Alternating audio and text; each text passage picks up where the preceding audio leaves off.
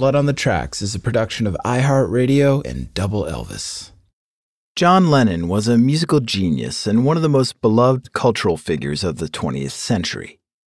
His songs inspired dreamers to imagine. His search for the truth gave power to the people. But some thought he dreamed too much. Others thought he was too powerful. So he was followed, he was threatened, he was declared a danger to the United States. And in 1980, he was assassinated. This is his story, told by his so-called friends.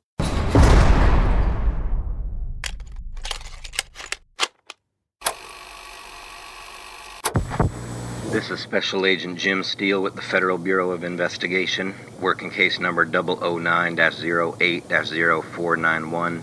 Case subject is Lennon, John Winston Ono. This information pertains to a period ending December 1980. Interview subject is Cavett, Richard Alva. Interview number 0-91-119-71. Recall number 1, December 29th, 1980.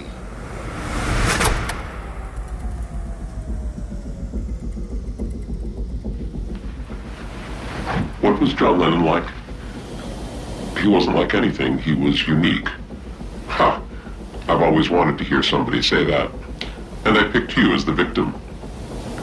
I liked John. I didn't get to know him a lot. Almost all the time I spent with him was on my show. I'm still looking for 2 long letters he wrote me, which I'm hoping I simply misplaced. And of course I saw him when I went down to the courthouse to testify on his behalf, to say that he shouldn't be deported. He was highly intelligent, a very available guy, accessible, easy to talk to the first time you met him. That old cliche where you felt like you'd known him for a while, but it was true. And that can be a good thing and a bad thing. His guard was down more than people knew. In fact, he often had no guard, and that left him vulnerable. Ultimately, it's what killed him. Because all it took was the wrong person to get to him, to walk right up to him, and splattering blood on the tracks.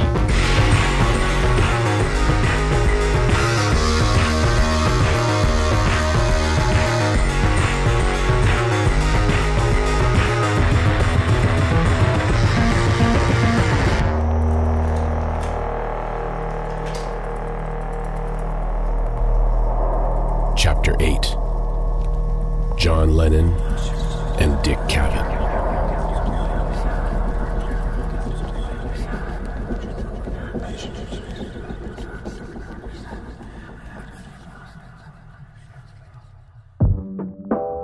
I hadn't seen John Lennon for years when I heard the news that he had been shot.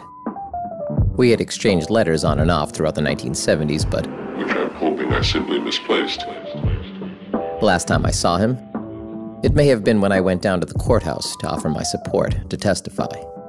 The government was trying to deport him. He shouldn't be deported. John had very politely asked me for my assistance. Perhaps he wanted a friend who wore a suit and tie to appear on his behalf in front of the judge. And who was I to say no? John and Yoko had been on my talk show twice, once in 1971 and again in 1972, when he talked at length about their ongoing battle with the U.S. government. Both times they were on, our ratings went through the roof. And that can be a good thing and a bad thing. I was in his debt. And despite the fact that our relationship consisted of those appearances on my show, and a few odd meetings here and there, and I do mean odd. One was backstage at Madison Square Garden, and the other was in a hotel room, and he and Yoko stayed in bed the whole time. But despite such limited time spent together, I did consider him a friend. So I went to the courthouse, stood in front of the judge. The judge asked me to explain, in my own words, what was good about John Lennon. He was highly intelligent. I said he was a force for good. A force for good for young people. The judge asked how he was a force for good for young people. What was John Lennon like? My mouth was dry. I didn't want to use too much wit in my response. I wanted to be respectful of the process and also do my part to guarantee that John would be allowed to stay in New York. So how was he a force for good? I responded, well, as an example for young people who want to do something good with their lives. Have you ever heard such an idiotic response? Anyway, it couldn't have hurt John's case that much because they did allow him to stay. Much to Nixon's chagrin, I'm sure. John told me all about his ongoing issues with Nixon, and I told him about mine. I liked John. Listen to this. After I testified for John, I was told my entire staff at the show was audited by the IRS. Every last cameraman, every secretary, they went after everybody. And not only that, but Nixon was keeping his own scorecard on my show. Good thing and a bad thing. Nixon was trumpeting supersonic transport at the time, SST, and it was highly controversial. It was basically to try to get all airplanes flying even faster, and it was going to cost American taxpayers something like $1.something billion. On this SST thing, Right. We're keeping it very closely held here, Right. for reasons that you know, but I thought you should know that today I'm going to have Connolly announce the other one. I thought it was silly, a waste of money spent on paranoia and imagined irrelevance on the global stage. And I said so on my show, many times. And Nixon had a guy who kept a tally. They had a running tally of every time I spoke ill of that program. Every time I spoke ill of anything that had to do with the president. Now, they hated losing face. They really did. So, the White House called our show, acted as their own booking agent, and they sent the guy, William Magruder, onto my show to tout SST. On this SST thing, At the end of our talk, before we cut to commercial, I got the final word in when I said, well, I certainly hope the SST is defeated. That didn't make me any friends at the White House. John knew that I was on his page. We were birds of a feather. I liked John. That said, John and Yoko asked to meet with me before they would agree to come on my show. They hadn't done anything like that before. This was before they took over the Mike Douglas show for an entire week. And when I met with John, he told me that they were interested in me because I had the only halfway intelligent show on television. I said, "Are you sure you want to be on a show that's halfway intelligent?" Those two appearances that they made in September of 1971 and May of 1972 remain some of my fondest memories. John was nervous, he was opinionated, and he was funny. I thought the 1970s were going to be the decade of John Lennon, that something truly inspirational was going to happen. But then he made fewer and fewer appearances on shows like mine, fewer and fewer appearances in public, and at some point I realized that I hadn't seen or heard from John in quite some time. I didn't get to know him a lot. Few people had. Few people outside his immediate family and tightly knit social circle. What was he doing? We all wondered. In the second half of the 70s, years went by without an album or a single. Has he given up being creative or making music? These were real questions that we were all asking ourselves. It didn't seem conceivable that John Lennon would burrow himself into a hermetic life and never feel inspired to raise his voice again in song or in protest. That old cliche. But do you know what was going on? It's like that story about the Japanese lord, the one that Yoko told. Did Yoko tell you that story? Here, I'll tell you. Let me see if I can remember it correctly. So, there's this Japanese lord. Very regal, very important man. He wasn't like anything. He commissioned a painter to create a painting for him. I can't quite recall what the commission was exactly, what the painting was of, but that's not important. A year passed, and no painting. Nothing. The Lord had become quite impatient, naturally, so he sent a messenger to go call on the painter and find out what was going on. The messenger arrived at the painter's house and asked if the painter was finished. A very available guy. The painter simply said, "Oh, all right, just wait in the next room over there for a moment." And the painter, in his own room, quickly scribbled and painted something. Accessible. The messenger returned to the Lord and said, "Do you know what the painter did? He didn't have a painting ready, so he just scribbled one quickly while I waited in the next room." This made the Lord furious, so he sent the messenger out again to fetch the painter and bring him back to the Lord. The painter arrived and stood in front of the Lord. The Lord said, "I understand you weren't ready to deliver the painting, and you just scribbled the thing while my messenger waited in the next room." The painter wasn't disturbed by this at all. He simply looked the Lord in the eye and said, "Oh yes, but I spent the entire year preparing for this painting."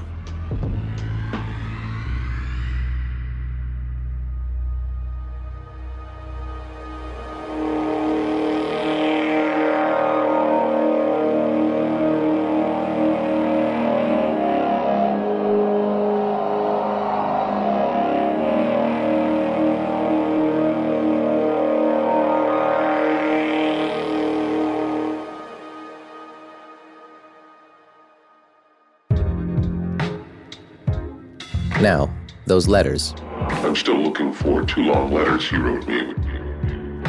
I mentioned earlier the letters that John had sent me over the years in between when I last saw him at court and now. The letters were quite long, quite detailed, and quite surprising. They showed another side of John that perhaps the public rarely saw. Warm, open, vulnerable. I'm hoping I simply misplaced. People have this image of John and Paul at each other's throats in the years following the breakup of the Beatles. Their spats were the stuff of legend. Paul took a shot at John and Yoko in a song called "Too Many People," and then John fired back with "How Do You Sleep?" which was a not very thinly veiled attack on Paul. What was that line? "The only good thing you did was yesterday," or whatever.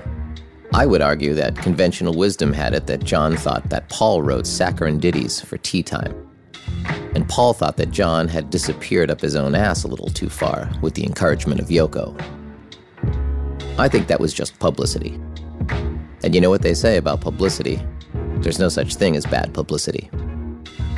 Just like Paul admitting to the press that he dropped acid, or John saying that thing about the Beatles being bigger than Jesus.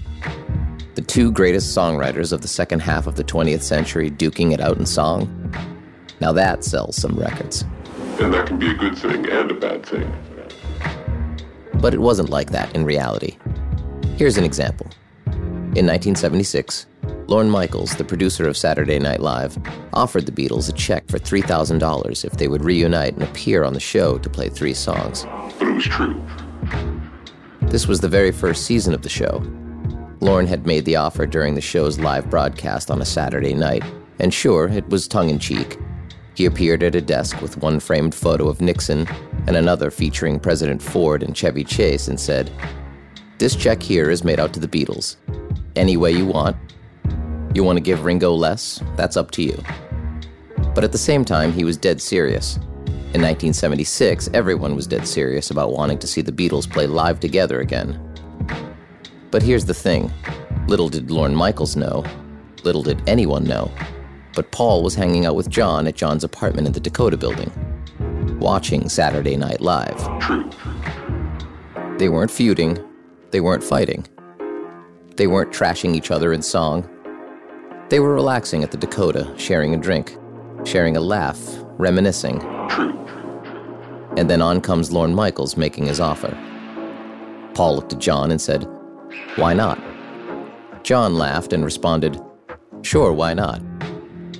After all, it was only 2 miles from the Dakota to Rockefeller Plaza, and at that time of night, it might take them all of 10 minutes to get there in a cab.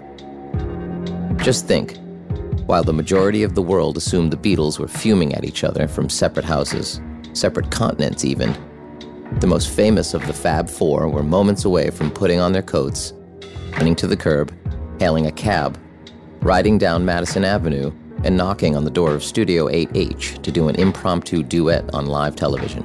A very available guy. And that wasn't the only offer that came the Beatles' way. The whole reason that Lorne Michaels was offering $3,000 was to poke fun at this guy who had offered the boys $50 million for just one show. Paul said he'd do it. John said something like, "I'd stand on me head in the corner for that kind of money." Accessible. But the offer had strings attached. The guy with the money wanted the rights to make an album and a film of the concert, which the band would never agree to. The other myth about John was that he was Howard Hughes incarnate, that he never left the Dakota after Sean was born. That when Howard Hughes died in 1976, he was actually transfigured into John Lennon. He was unique. that John grew his fingernails out long, so long he couldn't play guitar anymore, that he urinated in glass jars and kept those jars all around the apartment. Can you imagine? It was all bunk, of course. All of it rumor and hearsay and conjecture. John wasn't appearing to be making music during those last few years of the 1970s. He wasn't sitting in the corner of a darkened room covered with a bedsheet for weeks and months on end. He was getting out there. He was living life. He was taking chances, though much of the public never saw the chances he took. What was John Lennon like? And some of those chances nearly took his life. There's this one great story that someone told me shortly after John had died. In 1980, right before his 40th birthday, John decided he wanted to hop on a 43-foot sloop that was docked in Newport, Rhode Island, and sail it through the Bermuda Triangle to the actual island of Bermuda. He'd spent some time on a friend's yacht in the Long Island Sound, and he got the bug to go on a longer voyage. So he found a group of friends who would go with him. And I'm not making this up.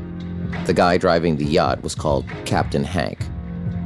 700 miles along cargo routes, next to behemoth tankers.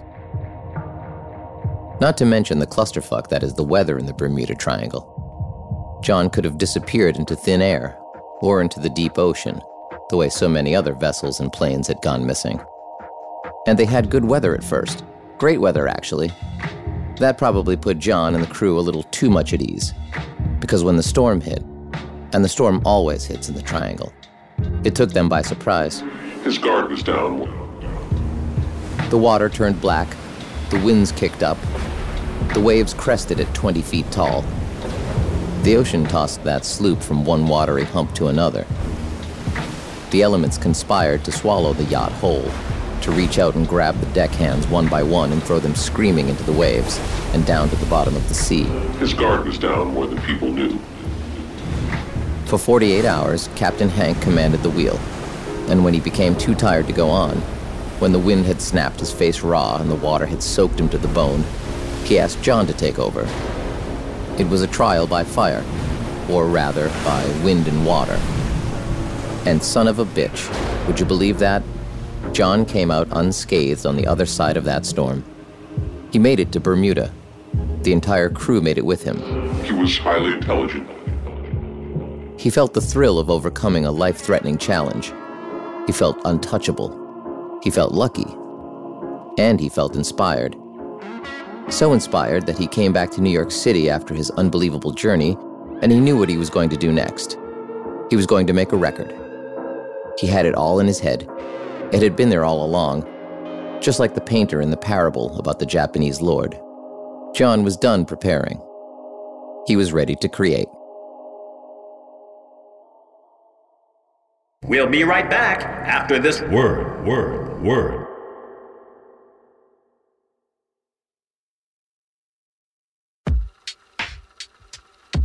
Now, I think John's intentions were good, great even, as he entered a new phase of his creative life.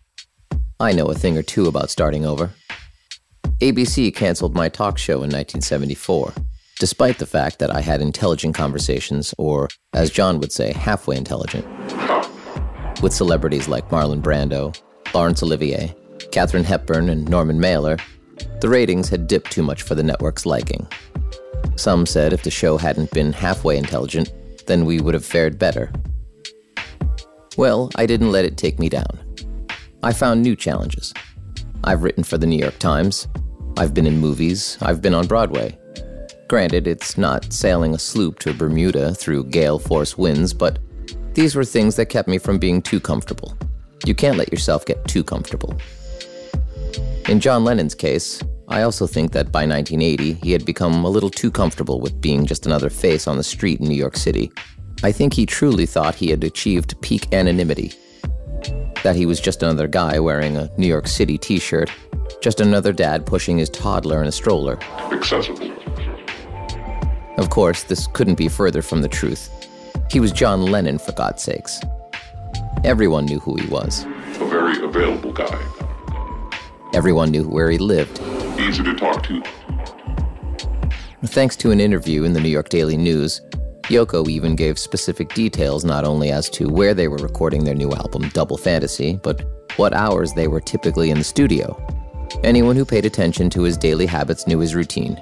It was extremely easy to find him at the park next to the Metropolitan Museum at Café La Fortuna in Central Park, going to and from the Dakota. He wasn't like anything. In fact, fans just wandered up into John and Yoko's apartment. Off the street, I was told of one particular incident in which a fan made his way through the lobby, up the elevator, to John and Yoko's door. The door was unlocked. Of course it was.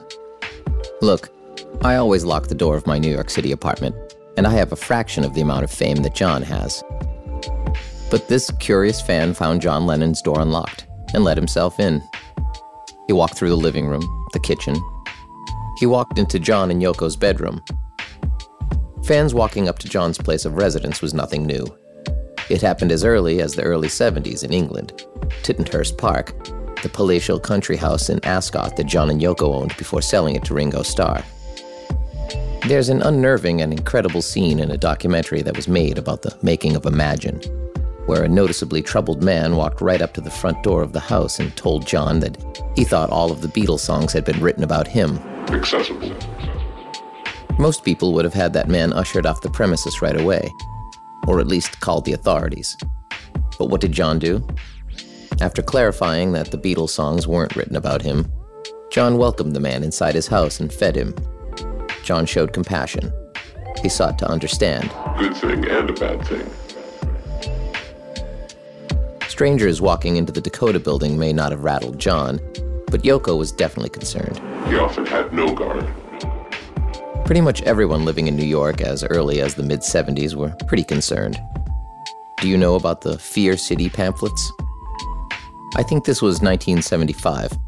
Visitors stepped off planes at LaGuardia or JFK and walked into the terminal, only to be handed these pamphlets that said, "Welcome to Fear City" on the front, with an image of Death himself.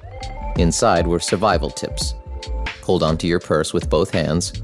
Don't leave anything of value visible in your car, not even a couple of pennies. All it took was the wrong person. In fact, the pamphlet said that until things got better, the best tip was to stay the hell out of New York if at all possible. And what's even crazier is that these pamphlets were handed out by plainclothes officers of the NYPD. Throw the Son of Sam into that mix in 1977, while the city was enduring widespread blackouts and garbage strikes. It took a certain thick-skinned individual to live in New York City in the 1970s. Whether or not John was thick-skinned, I think he was, but I think, more dangerously, he was a bit oblivious to the clear and present danger. His guard was down. Yoko felt the fear and paranoia more than most.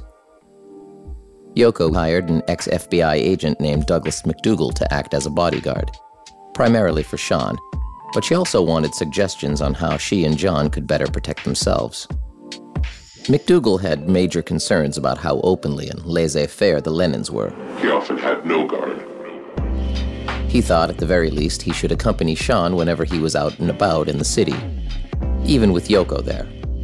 That way, Yoko could be a mother and worry about Sean, while McDougal could worry about everyone else.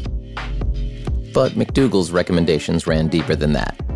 He wanted to assign an armed bodyguard to John and Yoko. The armed guard would ride with them wherever they went. He'd check their car and surroundings before they got in, and then, when they reached their destination, the bodyguard would be the first out of the car to, once again, clear the area before John and Yoko emerged in plain sight. John had made his fair share of enemies over the years. He spoke his mind. He didn't hold back. He was highly intelligent. He'd offended the Christian right. He'd offended the Crown. He'd offended Nixon. He wasn't like anything. He'd offended Beatles fans. He'd offended the American jingoists who thought he should just shut the hell up and go back to England. He was unique. He'd offended people in bars in Los Angeles who were just out for a good time and instead were treated to a drunken display of entitlement. I think it's safe to say that by 1980, just about everyone who still thought about John Lennon had their own opinion about John Lennon, and it's also safe to say that most opinions were radically different than they were at the height of Beatlemania. Good thing and a bad thing. But John had a plan. He was recording an album, Double Fantasy, with his wife Yoko, and it was going to be the way back into the hearts and minds of the public. He would win over those who had written him off and remind everybody who had forgotten about him how great he was. The record-buying and radio-listening public would remember what it was they loved so much about John Lennon in the first place. That was the hope, at least. John, however, should have been on higher alert, because the people who hadn't forgotten about him, well, they thought about him a lot. He was highly intelligent. One in particular, it turns out, who did nothing but think about the ways in which John Lennon had brought him down. Let him down. Left him down. A very available guy. This person was down. He thought John Lennon had put him there, which, to use this person's own logic, meant that John Lennon was a charlatan, a turncoat, the very opposite of what he appeared to be. More than people knew. And as I said, John Lennon was also very much in the public eye. You could walk up to him, ask for his autograph, shake his hand. His guard was down. On a visit to New York, you were just as likely to see John Lennon walking down 72nd Street as you were to see yellow cabs and rats scurrying in the subway. That old cliché. So evil came to Fear City, and evil found John Lennon living without fear. I used to live near the Dakota Building, and had I still been living there in December 1980, I probably would have heard the shots ring out. Though I'm glad I didn't, because I don't think the sound would have ever left me.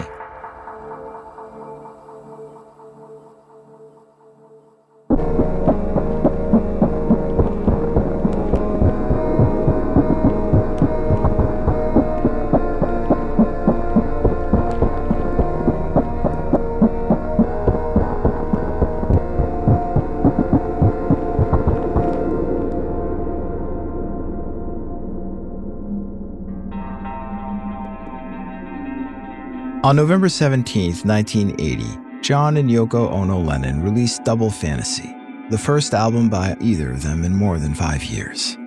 It was the longest John had gone between albums since 1963. The 14 songs on the album alternated between John's songs, just like Starting Over, Watching the Wheels, and Woman, to name a few, and Yoko's songs like Kiss, Kiss, Kiss, and Every Man Has a Woman Who Loves Him. The lead single, Just Like Starting Over, didn't exactly fly into the #1 slot upon its release, but it did make it into the top 10 within the first few weeks. Some fans who had waited so long and so patiently for new John songs were loath to be subjected to Yoko's songs in between. Some would pick the needle up on their turntable every time a John song ended and move it forward to the next groove in the vinyl where the next John song began. Critics, however, weren't especially kind to Yoko or John. The LA Times said, quote, "Those expecting the return of the mythical Lennon will be sorely disillusioned," unquote. The Washington Post accused John's songs of, quote, "a general lack of substance, lyrical directness, and undistinguished melodies," unquote. The UK press was even nastier. Melody Maker declared the record to be a, quote, "god-awful yawn," unquote. In the New Musical Express, Charles Shaar Murray suggested that, quote, "Lennon keep his big happy trap shut until he has something to say, even vaguely relevant, to those of us not married to Yoko Ono," unquote. The critics were wrong, of course, as critics often are. The last album John Lennon released while he was alive did extol the laid-back virtues of house husbandry and family life. It may have even defined the subgenre that would decades later come to be known as dad rock. And the songs, however, are simple and expressive, and the melodies are anything but undistinguished. Yoko's songs offer an experimental counterbalance to John's and strive to keep one of his feet firmly planted in the avant-pop scene. A few weeks after Double Fantasy was released, on the afternoon of Friday, December 5th, Mark Snyder pulled his cab over at the intersection of 8th Avenue and 55th Street to pick up a fare. The man who climbed into the back seat was heavyset, bespectacled, and visibly agitated. He carried a heavy duffel bag and had a copy of the latest issue of Playboy magazine rolled up under his arm, the one that featured an extensive interview with John Lennon. The man gave the cabbie 3 addresses. The first was the Century Apartments on Central Park West. Snyder pulled the cab to the side of the road, and the man told him to wait. A few minutes later, the man was back in the cab and gave Snyder a second address, East 65th and 2nd Avenue. Snyder drove to the location, and once again, the man asked Snyder to wait while he ran inside for a moment. Both times, the man carried the heavy duffel bag with him, and both times he returned to the cab out of breath. This time, when the man returned, his irritation seemed to have subsided. He was no longer stewing. His eyes had softened. Snyder looked back at the man's pudgy face in the cab's rearview mirror and saw a smile come over him. The man laughed, and then he started talking. I just have to tell you this. It's just too cool. I just dropped off some tapes of John Lennon and Paul McCartney. Studio sessions. They just recorded today. Lennon and McCartney. They played for like 3 hours. I was the engineer. I engineer all of John's stuff. Snyder admitted that he was too cool. 8 million stories in the naked city, and this was one of them. Who would have thunk it? John and Paul at it again. But what Snyder didn't know was that the man in the back of his cab, the man telling this incredible story, wasn't an audio engineer at all. He'd never laid eyes on John Lennon in his life. Snyder didn't know that the man in the back of his cab had recently stopped having hallucinations for long enough to get himself from Hawaii to New York City, where he booked a $16.50 room at the YMCA and hit the streets of the Big Apple with a copy of The Catcher in the Rye stuffed in the back pocket of his jeans. Suddenly, the man's mood changed again. His smile bent into a grimace. He shook his head a few times in quick succession. The man then gave Snyder one final destination, Bleecker Street and 5th Avenue. They arrived, and the man paid his fare, thanked Snyder, and asked him his name. Snyder's answer appeared to give the man some fleeting happiness. Wow, he said. Your name is Mark too, huh? What are the chances? And then, Mark David Chapman hoisted up his duffel bag, exited Snyder's cab, and headed out in search of a record store so that he could purchase a brand new copy of Double Fantasy, the latest album from John Lennon and Yoko Ono. He would then bring it over to the Dakota Building off Central Park West for the next phase of his plan. A plan that would begin with asking the Phony Beetle for an autograph and end with blood on the tracks.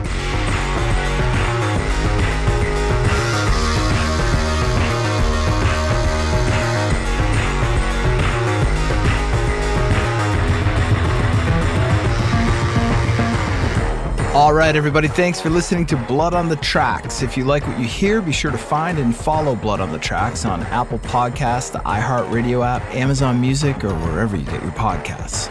On this Season 2 of Blood on the Tracks, we'll be releasing 10 episodes on the incredible life of John Lennon, with a new episode every Thursday. You can also binge all 10 episodes of Season 1 on the insane story of the notorious record producer Phil Spector. Right now, it's available wherever you get your podcasts. This episode of Blood on the Tracks was written by Zeth Lundy and hosted and executive produced by me, Jake Brennan. Also executive produced by Brady Sadler. Story and copy editing by Pat Healy. This episode was mixed by Colin Fleming. Additional music and score elements by Ryan Spraker. This episode featured Chris Anzalone as Dick Cavett. Blood on the Tracks is produced by Double Elvis in partnership with iHeartRadio. Sources for this episode are available at doubleelvis.com on the Blood on the Tracks series page. If you want to chat about this show or hear more about the other shows we're making at Double Elvis, tap in on Instagram at Double Elvis, on Twitter at Double Elvis FM, and now on Twitch, where we're streaming 3 days a week at twitch.tv/Double Elvis Podcasts. And finally, be sure to check out Disgraceland, the award-winning music and true crime podcast that I also host. Disgraceland is available only on the free Amazon Music app. To hear tons of insane stories about your favorite musicians getting away with murder and behaving very badly, go to amazon.com/Disgraceland, or if you have an Echo device, just say, Alexa, play the Disgraceland podcast. Rock and roll.